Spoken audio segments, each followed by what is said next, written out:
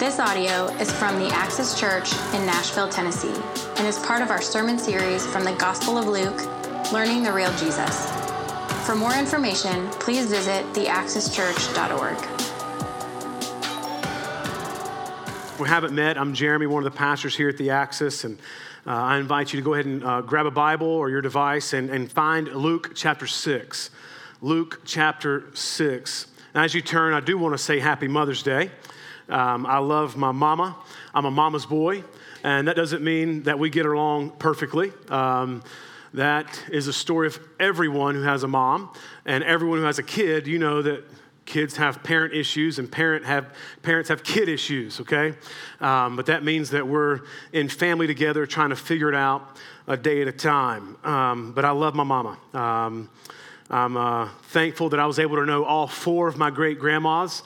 My final great-grandmother went to be with Jesus just a few years ago at age 108. So it was really neat that my kids, all four of my kids, got to know their great-great-grandmother. And seeing 105 years, 104 years between my great-grandmother and Elsie Grace, our youngest one, seeing over a century between those two was such a powerful, magical moment. Man, it was just incredible.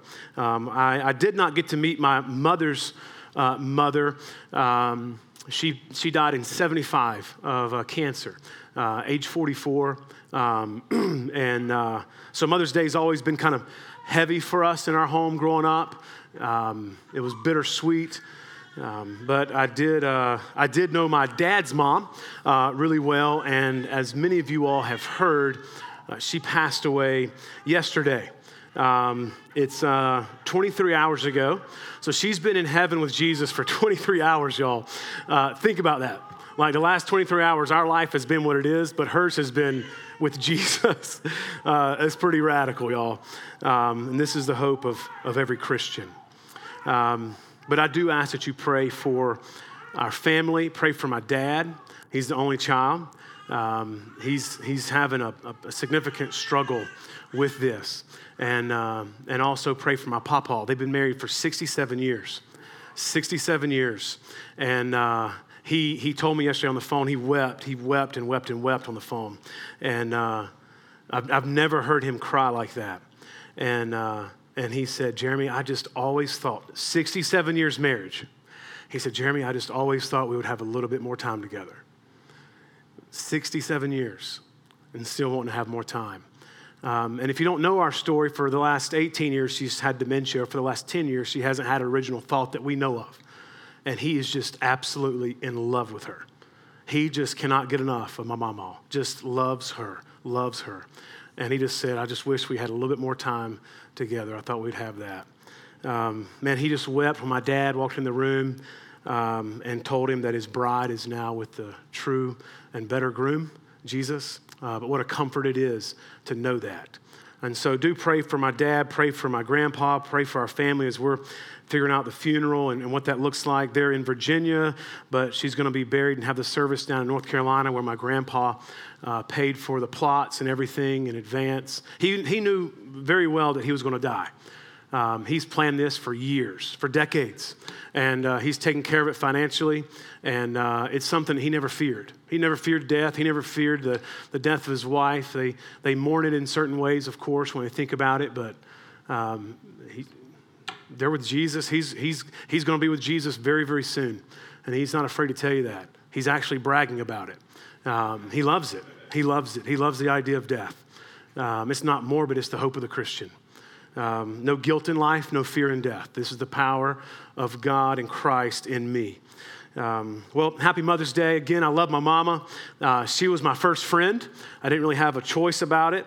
But she loved me and I loved her. She taught me how to work without quitting. She taught me how you're not working unless you're sweating. That's why I carry a black sweat towel almost everywhere I go. She taught me how to push through even when things were tough and seemed impossible. She taught me how to play basketball and use a shovel, trim hedges and plant gardens and fold clothes and care for other people. She taught me and gave me understanding of what encouragement is and what hospitality looks like. So if you've ever come to my home, if you've ever enjoyed a meal in my place, that's reflective of what my mom has taught me. She sacrificed her comfort and joy for my comfort and for my joy. This is what moms do, though. This is just everyday life. And most moms do it with little to no thanks, with little to no attention. And let me say here, as your pastor, one of your pastors, I know that many of you all, I know a lot of your stories, not all of your stories, but I know a lot of your stories. I know that for many in this room, you have significant issues with your parents, perhaps with your mom. And I ask that you work hard to honor your father and your mother. You don't graduate out of that, okay? When you reach the age of 21, that doesn't cause you to be exempt from this command. Honor your mother and try to do so more than once a year. Encourage them, thank them, give grace to them. And I say that because I used to be really hard on my mom. And as I raised kids, I realized, man, she did a really good job. It's broadened my understanding a lot. So I believe in 30 years, you'll wish that you would have been more gracious and more realistic and more forgiving with the way that you view your parents, particularly if you're 40 years old or younger. So just consider that. Don't let that make you mad. Don't let that make you tap out and say, man, you don't understand my situation. I don't. But I do understand what it's like to have unrealistic expectations at times and to not show grace and to not be forgiving. I know what that's like. And so I'm just saying, press into that a little bit and don't be so easy to tap out, okay? After all, you're here. She did something really good at some level, or you wouldn't have made it. So but anyway, today, all over the world, people are celebrating and honoring their mothers. And I acknowledge, though, that there are many who struggle on days like this. This day isn't a celebration. You have looked forward to this day with shame, with guilt, with a level of remorse, with some angst. And that's unfortunate, but I acknowledge that. And to those who have given birth to their first child this year, man, we celebrate this with you, but we also mourn with those who lost a child this year. To those who are in the trenches with little ones every day, they wear the badge of food stains and stretch marks. We appreciate your work. And to those who have experienced losses through miscarriage or the frustration that comes with failed adoptions, we mourn with you today. And for all those who walk the hard path of infertility, burdened with the pokes and the prods and fears and tears and false hopes and disappointments, we walk with you and we pray for you. Forgive us when we say stupid things. We don't mean to make it more difficult than what it is. To those who are foster moms, to those who are spiritual moms, for those who are mentor moms, we need you. We need you like never before. To those who have warm and close, for those who have warm and close relationships with your children, we celebrate with you. To those who have disappointment, who have heartache, who have distance with your kids, we sit with you and we empathize with your heavy heart on days like this. To those who've lost their mothers or grandmothers for this year, we grieve with you. To those who have experienced abuse at the hands of your own mother, we acknowledge your experience and we're very sorry that this is part of your story. For those who've lived through driving tests and medical tests and the overall testing of motherhood, we're better for having you with us. We're better for having you in our midst today. And to those who are single, who long to be married and mothering your own children, we mourn that life has not turned out the way that you've longed for it to be so far. And we hope and pray with you. Those who step parent, we walk with you on this complex and troublesome path. To those who have envisioned lavishing love on your grandchildren, that dream hasn't come to fruition yet. We grieve with you and wait along with you. To those who are going to have emptier nests this year, in the upcoming year, we grieve with you and we celebrate with you for the days are ahead. To those who place their children up for adoption, we commend your selflessness and we remember how you hold that child so dear to your heart today. For those who have experienced an abortion, I'm sorry you had to experience that, and we don't judge you. We're here to walk with you as you continue to live out your story. To those who are pregnant with new life, we anticipate the joy of the birth of your child.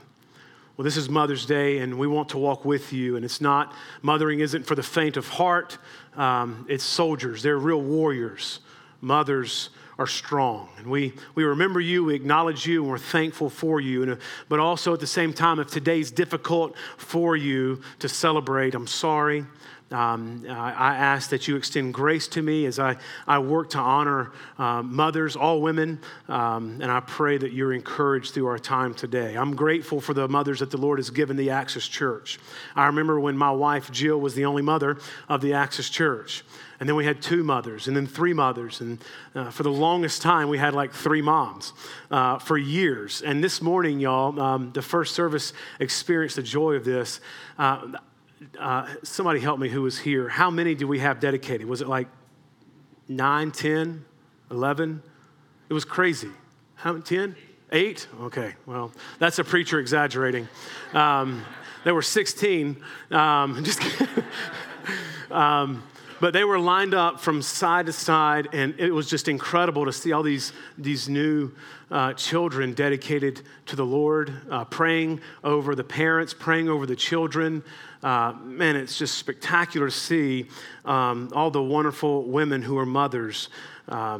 And I know there's many who desire to become mothers. My prayer is that all the mothers of the Access Church and all women in general with us, that all of our women will live for the Lord Jesus Christ with obvious clarity so that everyone can see their progress of their hope and belief in the gospel of Jesus Christ. Because the fact is, we are much healthier and stronger when the ladies of our church family are growing in the gospel, walking in boldness and humility, developing grit, growing in their godliness, pressing through difficulties with their face set on the cross of Christ and their gaze focused on the glory of God at the throne of God in heaven, keeping this big perspective. And I pray for the ladies that you don't lose heart on the process, that you humbly and consistently and courageously press into community and leadership in our community at large and also here at the Access Church. Because the Bible says in Proverbs 31:30 that a woman who fears the Lord is to be praised. And it's a gift to God's grace for the Access Church that we have many women who make up our church here that are praiseworthy. And it's proof that they don't like that idea of being known as praiseworthy because of their knowledge of themselves and their knowledge and humility of what Jesus has done for them.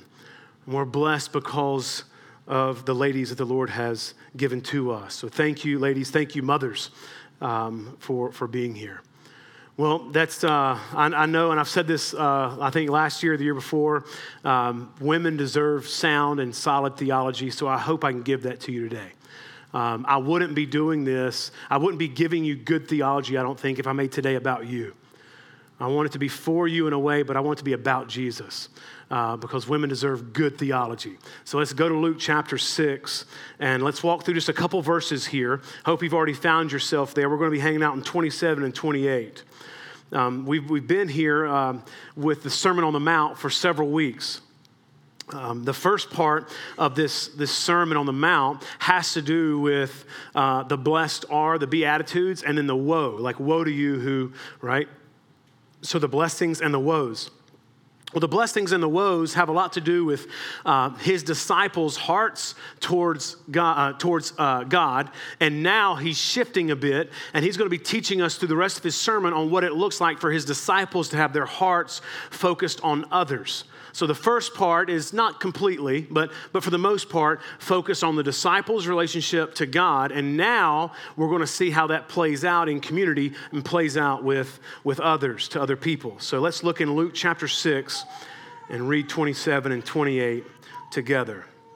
He says, "But I say to you who hear," those who are listening, those who are learning, those who are trying to understand, those who are leaning in. So he's not just saying those who have ears, right? He's not just saying those who can hear the audible voice and the noise that I'm making with my mouth. No, it's more of a heart thing. He's like those who are desiring to understand here, love your enemies. Love those who are hated, who are hating, and who are hostile. Love your enemies. And this is what it looks like. Do good to those who hate. Do correct. Do right. Do excellently towards those who hate you, who detest you, who disregard you, who slander you, who can't stand you. Speak well of those who curse you. Bless those who curse you.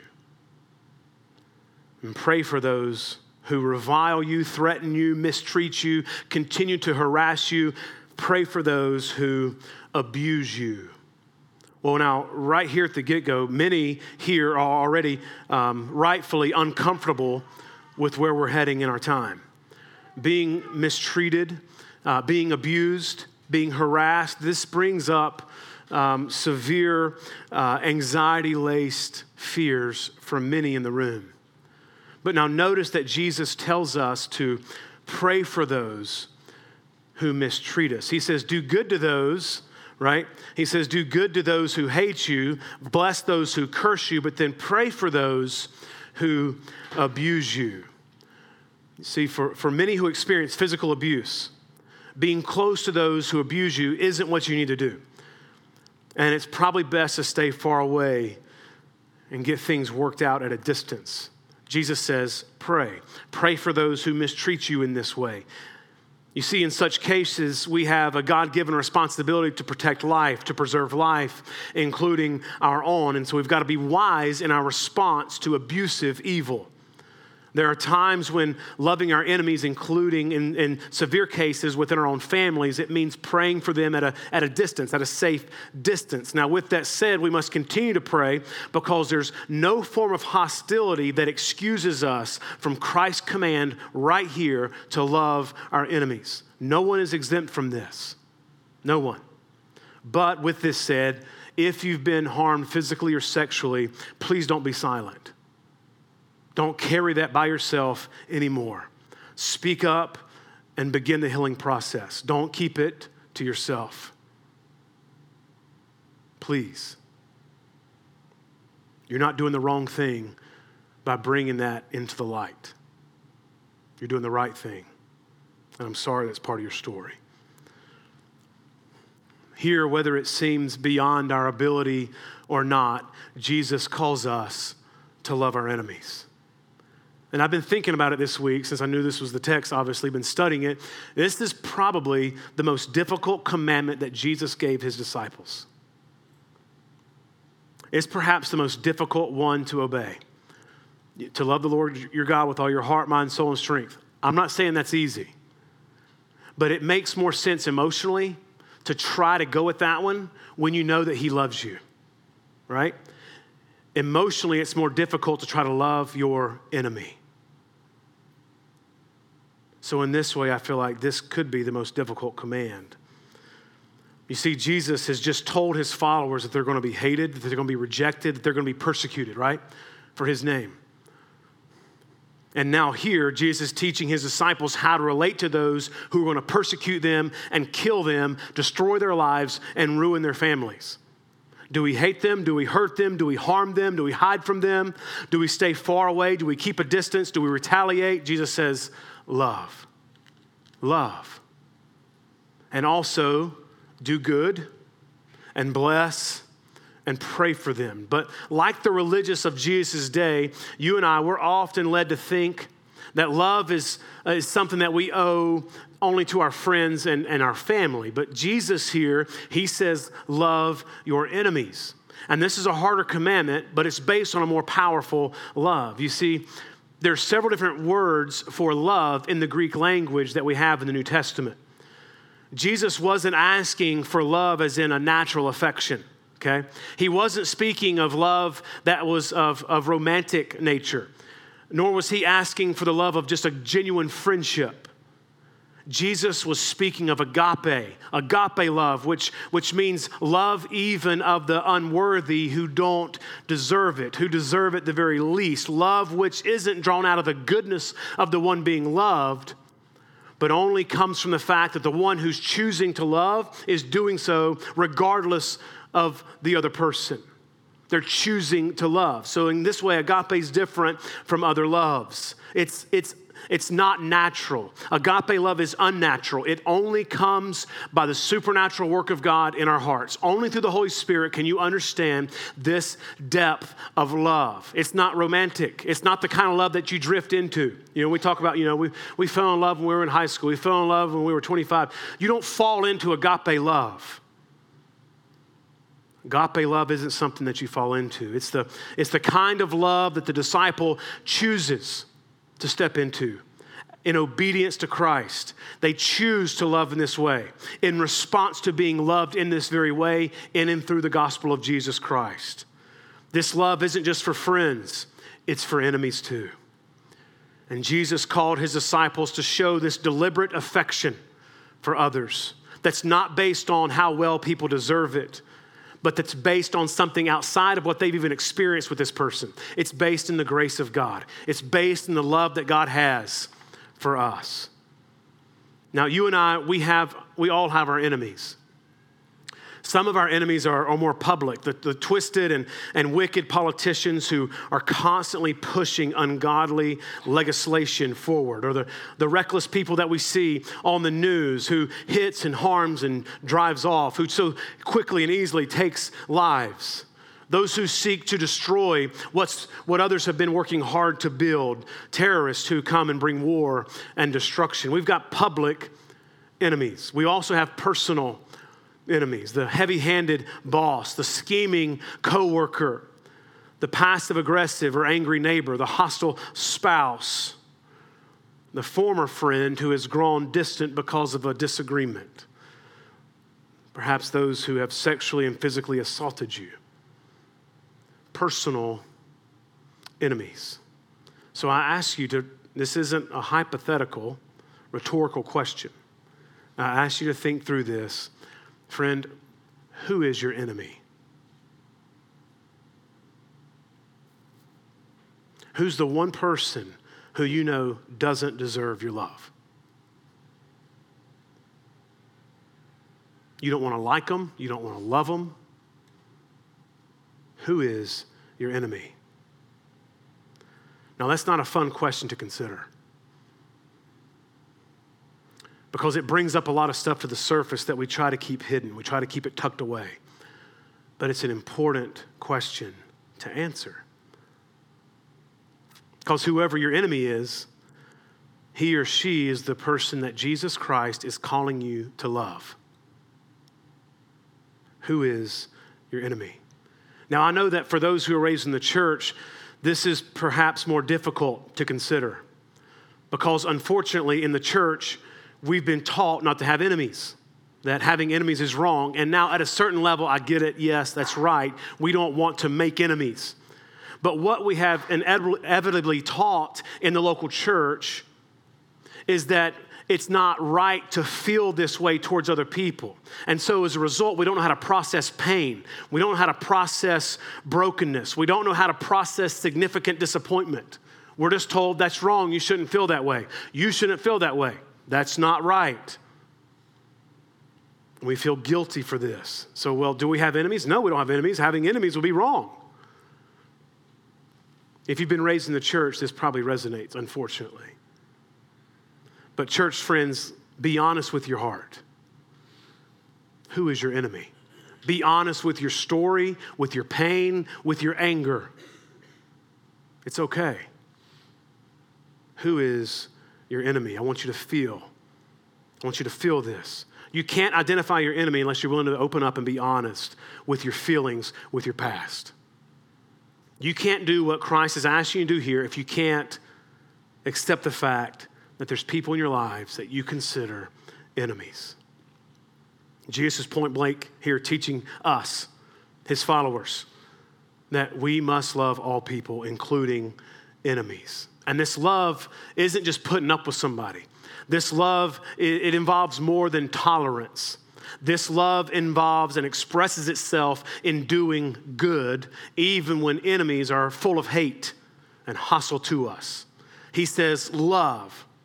Well, what does this look like? Doing good, blessing, and praying. Love those who are considered enemies by doing good to those who hate you. Now, this has to do with our actions. So if you're taking notes, you kind of want to write this out. Like, doing good is actions, all right? Doing good to those who have done bad to us. Doing good to those who have done wrong things to us. Action for action. Negative action to me, positive action to them. Do good to those who hate you. Actions. Now, he says, bless those who curse you. This has to do with our words. That means be gracious and loving with your words. They hate you with their words. You love them with your words. They're judgmental to you with their words. You be gracious to them with your words. Actions and words. Now, what seems to be the easiest is probably one of the more difficult ones, because you can do good, you can say things and do things, and your heart still be stone cold. He says, pray for those who harass and mistreat you and abuse you. Now, that has to do more with our heart. God, would you be gracious to my enemy? Whew. God, would you be patient with my enemy? Would you change their heart? Would you tenderize them? Would you make us friends again? Whew. Yeah, but they haven't asked my forgiveness for this. They haven't acknowledged this. They haven't, God, love them, redeem them, rescue them, and help my heart towards them. See, this is more of a heart issue here. But what Jesus is basically doing for us here is he's saying you have to triumph over evil, not with revenge, not with retaliation, but with good. Now, most of us in this room find it hard enough to love our friends, right? We find it more difficult, or as difficult, to love our spouses and our families as our friends. And part of this is our desire for self-protection. Our desire for self-advancement is so strong that we often fail to love people who we say that we love. We fail to love them as well as we should. We're willing to help our family and friends up to a certain point, but we've got our limits. We want to give them good concern and care and love, but at the same time, we have to guard our time. We've got to guard our money. We've got to guard our emotional energy, and we simply don't have the constant, compassionate, sacrificial, perfect love of God that we're called to have. But if we can't even love our friends well, how on earth can we ever love our enemies? I mean, this is a problem.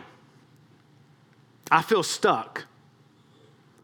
I mean, Jesus, he taught his disciples to love this way because this is the way that God loves us. So when we love our enemies, we show that we are God's true children, and we're living out what it is that we're experiencing from God. Because God is love, and God shows kindness to evil, ungrateful people every day. He gives life and strength to all. He does it.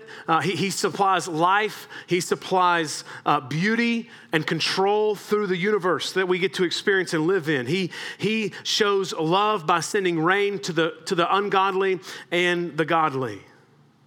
But God has showed his supreme, unique love in sending his son to die for the very people who hated him and rebelled against him. Salvation, the Christian salvation, comes to them from the enemy-loving heart of God.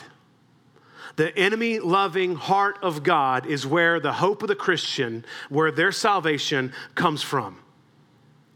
It's God, his enemy-loving heart, who reconciles sinners. That's us, sinners, to himself. Not good people, not well-intentioned people, not people who try to be good, sinners. And you can read about our state as a sinner in Ephesians chapter 2, verses 1 through 3. Dead, rebels, choosing our own thing and our own way, following the course of this world, following the evil one, the one of destruction. Speaking of Satan, yeah, that's how we're born, following him, following sin, the flesh, and the devil, enemies, hating God, hating others. But the Bible says in Romans 5:10 that while we were enemies, We were reconciled to God by the death of his Son. And we get his Son, and we all know this verse, for God so loved the world that he gave his Son. So we get his Son because of his love for us, that while we were enemies, he reconciled us to God by the death of his Son being a gift to us out of love for us. Now, this amazing love is not just the love of the Father that we see in sending the Son, but it's also the love that Christ has for his bride, for his people. Jesus proved this love for us in his sufferings and his death when he endured the very things that he told his disciples they would have to endure. And when you really think about all this, this is an impossible task. And if you're honest and you're thinking through this, this seems undoable. This seems impossible. And so trying harder isn't an option. I'm not going to tell you to try harder to love your enemy and to do 3 good things to the person you hate this week, okay? That's not what I'm going to reduce it to. That would be more moralism, and then you would grade yourself and compare yourself to others, and that's legalism, and that just creates a lot of guilt and a lot of pride, okay? So that's not an answer. And so I can't work hard to convince you that you shouldn't retaliate, because then you're going to be like, well, you just don't know my situation. So then it's going to put us at odds, okay? So that's not going to help us. So here's where the truth about Jesus and his gospel can work in us and for us, okay? The gospel isn't just something to believe, it's something to experience. It's something to experience. And as you experience it, it frees you. If you know the truth will set you free. John 8:32 tells us this perfectly. And this is proof. As you believe the gospel, as you process the gospel, it goes to work in you and through you. It changes your heart in such a way that you're able to better respond now to your enemies. It's only the work of God.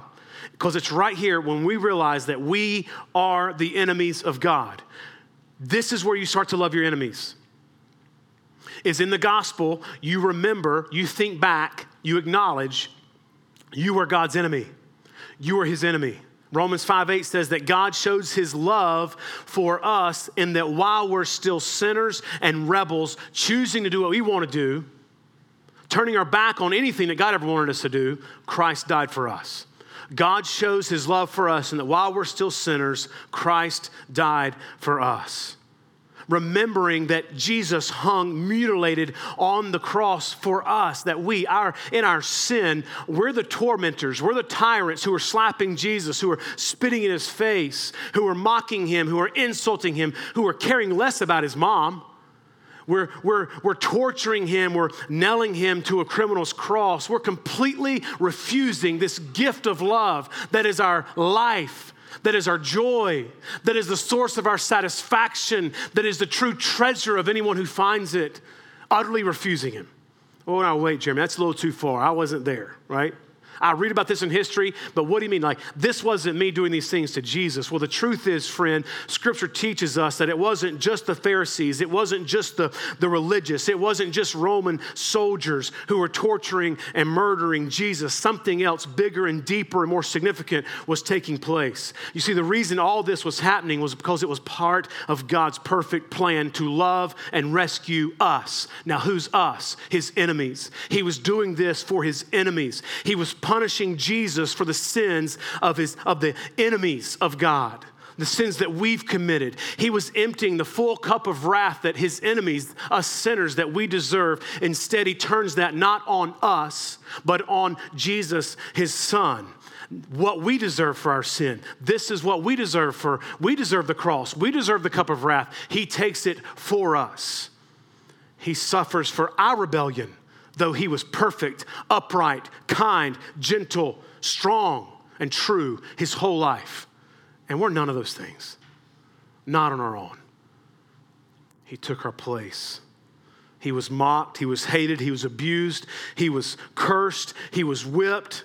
They hung him on a cross. They took away his clothing. He suffered and he was left naked there on the cross. They stripped everything from Christ, even his dignity. He died with nothing. And even on the cross, he was abandoned by his Father, which is what we all deserve because of our sin. In Luke 23, we have an eyewitness account of the way that Jesus responds in this very intense moment on the cross. all this hatred, all this cheering and applauding as the crucifixion of Jesus takes place. They rip his clothes off. They start throwing rocks. They start spitting. They start throwing salt and vinegar all over Jesus, condemning him right in the presence of the mother. And what does Jesus say in return? In that very moment, he says, Father, forgive them.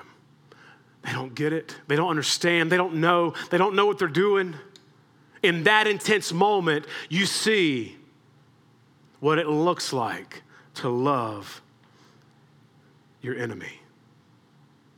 Our great sin, but the greater love that God has for us resulted in Jesus being killed on the cross. Friend, it was your sin that led Jesus to be betrayed by Judas.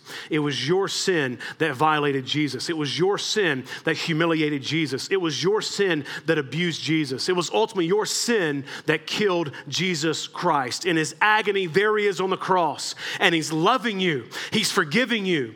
He's not okay with you being his enemy. He's dying to make you his friend. So look at the cross, stare at the cross. There he is, Jesus making friends.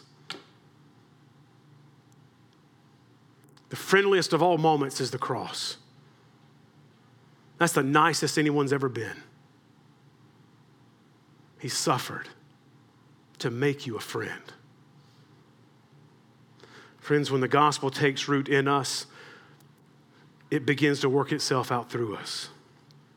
Now, those who have trouble with this idea, I encourage you to do two things. One, I want you to pray. Two, I want you to unleash the gospel in your heart. Let the gospel go to work. First, I want you to pray. This is often where change comes from. I mean, it's hard to stay mad at somebody when you're praying for them. As we pray, we begin to recognize that our enemies, they need the same thing we need. They need forgiveness of their sins, and they need the Holy Spirit to help them live life better. They really do. That's exactly what we need. And there's not a rush on this. There's not if you don't get your act together in 5 weeks or in a month or in 2 weeks, then you're not taking it serious. No, we're on a trajectory. The longer you live, the more you're going to understand trajectory. You're going to see, you know what, people can change. People don't remain the same. But to continue to try to move the ball forward every day in some way, seeking this reconciliation, praying for this to take place. And as we pray, it's going to give us more sympathy. It's going to give us more empathy for their situation as well as ours, enabling us to more freely love. So pray. And the other is let the gospel go to work. Now, loving those who don't love us, this is one area where the gospel has to go to work in our lives, practically speaking. Practically. Again, the gospel is not just to be believed, it's to be experienced, okay? You see, Scripture assumes that if we have truly experienced God's love in the gospel, that we're going to be radically loving towards others. If you've experienced this great love, how can you have hate in your heart for someone else? When you understand your cosmic reconciliation between you and God and how that sin that was brought there, the rebellion that we have there, and he reconciles us, if that can be separated, y'all, we've got nothing that we can't work through. Anything can happen if we would humble ourselves, ask for God's help, and believe the gospel. Anything can be reconciled, anything.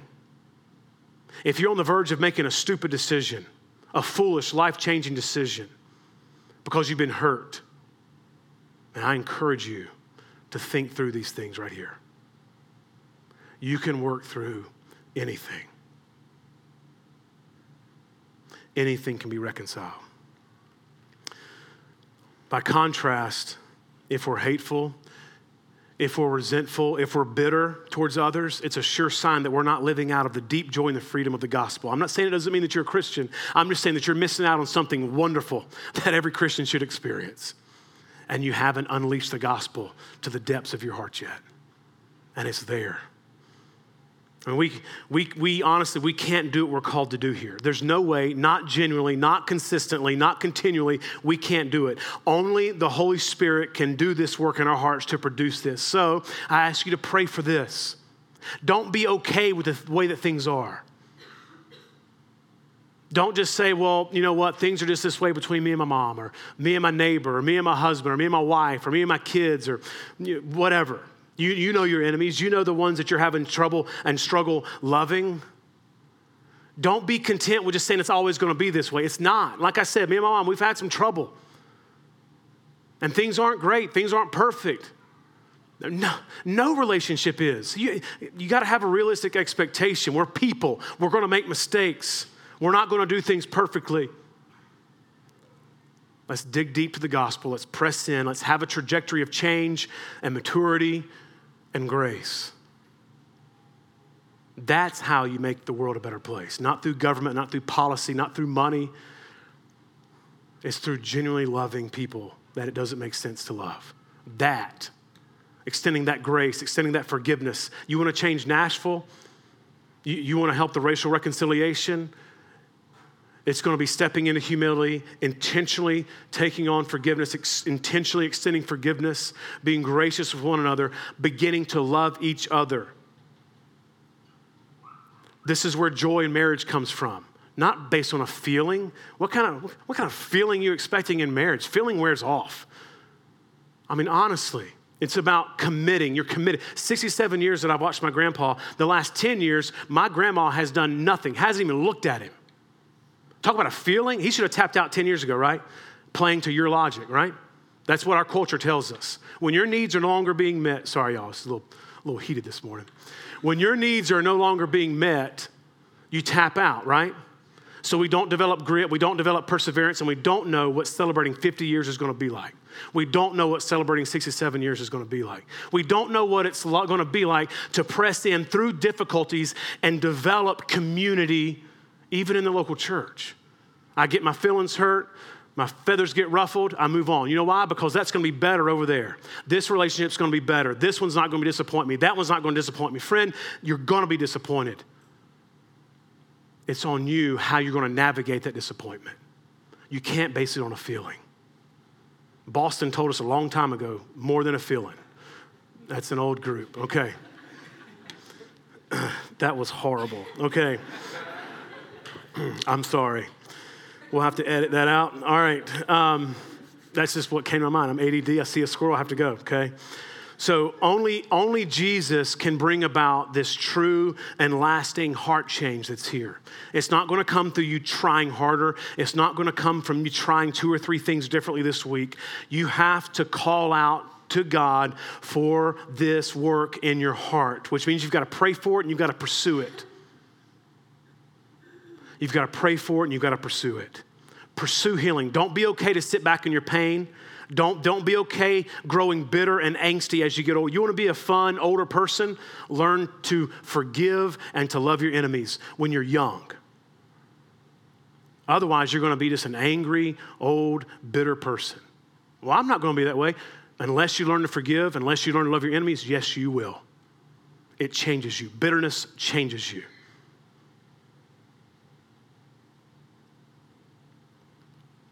Pursue healing, pursue love. Don't be okay with the way that things are.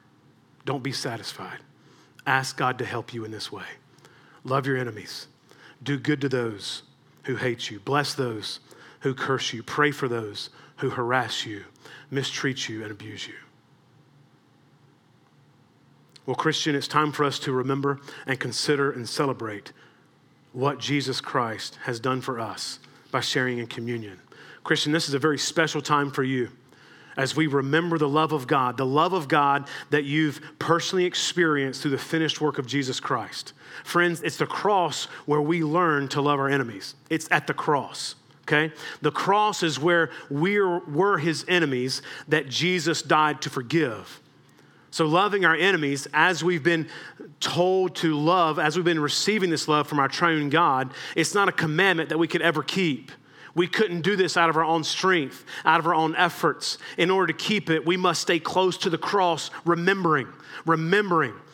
In order to not hate but love our enemies, we must remember and we must hold fast to the love that we know Christ Jesus showed us on the cross.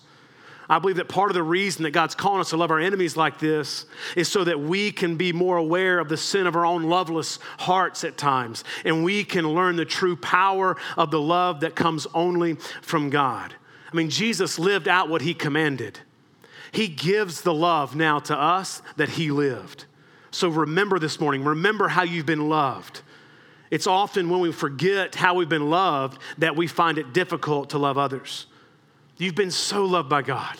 You've been forgiven so much. Think of this when you think of loving others. So now take time to remember. Remembering is at the very heart of communion. So for those who have personally experienced the saving grace of God and the love of God through Christ, we're going to remember his work for us through communion. Let's approach the table this morning with humility, being utterly blown away that God loves us. That doesn't make sense. Be blown away that God loves you. Be blown away at what Jesus did for you. And be so thankful that the Holy Spirit is in you, teaching you these things, teaching you how to love. So the bread that we're going to take is symbolic of the body of Christ. It represents the fact that he lived for us. And the juice or the wine that we have is symbolic of the blood of Christ that represents his death as us. These things working together for our salvation. These things provided because God loved us. Friend, you are so loved. So as you take, dip, and taste this morning, remind yourself the truth of the gospel. Remind yourself just how much you are loved as you take communion this morning. Let me pray for us. Father, thank you, Lord, for your radical, enemy-loving compassion and care for us. Lord, thank you, Jesus, for loving us through being obedient to the point of death, even death on a cross. Spirit, thank you for loving us by providing yourself and your strength for us, in us, to help us do what it is that we're being asked to do here. Lord, to be able to continue on a healthy trajectory of loving others and showing compassion and being gracious, Lord, with others, regardless of how they treat us. And Lord, now for our church family and their friends, Lord, I ask that you would give us grit and perseverance in this, because I know that when we do this, there's going to be hostility, that things are going to get worse before they get better. Lord, I ask for us to be able to persevere through this, regardless of people's response to us trying to love them differently. Lord, help us not shut down. Help us not just say, see, I told you so. Help us not just go back into a dark corner. Lord, help us to continue to love regardless of how we're received. Lord, this is what our church needs. This is what our city needs. This is what our country needs. This is what our world needs. This is what I need. This is what we need. Lord, help us. This is how you loved us. You were rejected, yet you continue to love. You were misunderstood, but you continue to love. You were killed, but you continued to love. I just imagine after your resurrection, your disciples had all left at your death. After your resurrection, I just imagine it being complete joy to be with them, because you weren't holding their sin of unbelief against them. You were loving them. You'd made them your friends. Lord, this just blows us away, and it's hard for us to do this. So, Father, we admit that we can't, or we admit that we need your help, because some of us are just so cold and disconnected, apathetic, maybe even hateful towards so many. And it's going to take a lot of work for us to even get to the place where we even care about the other person, let alone try to love them. Friend, if that's your heart, I just ask you to tell God that, and that admit that if this is going to happen, it's going to have to be all him. Because the truth is, that's the only way this can happen. So, Father, hear these prayers. Reconcile, redeem. Lord, please help us. And now I ask that you add your special blessing to this time of remembering you. Thank you for the love that you've shown to us. In Christ's name we pray. Amen.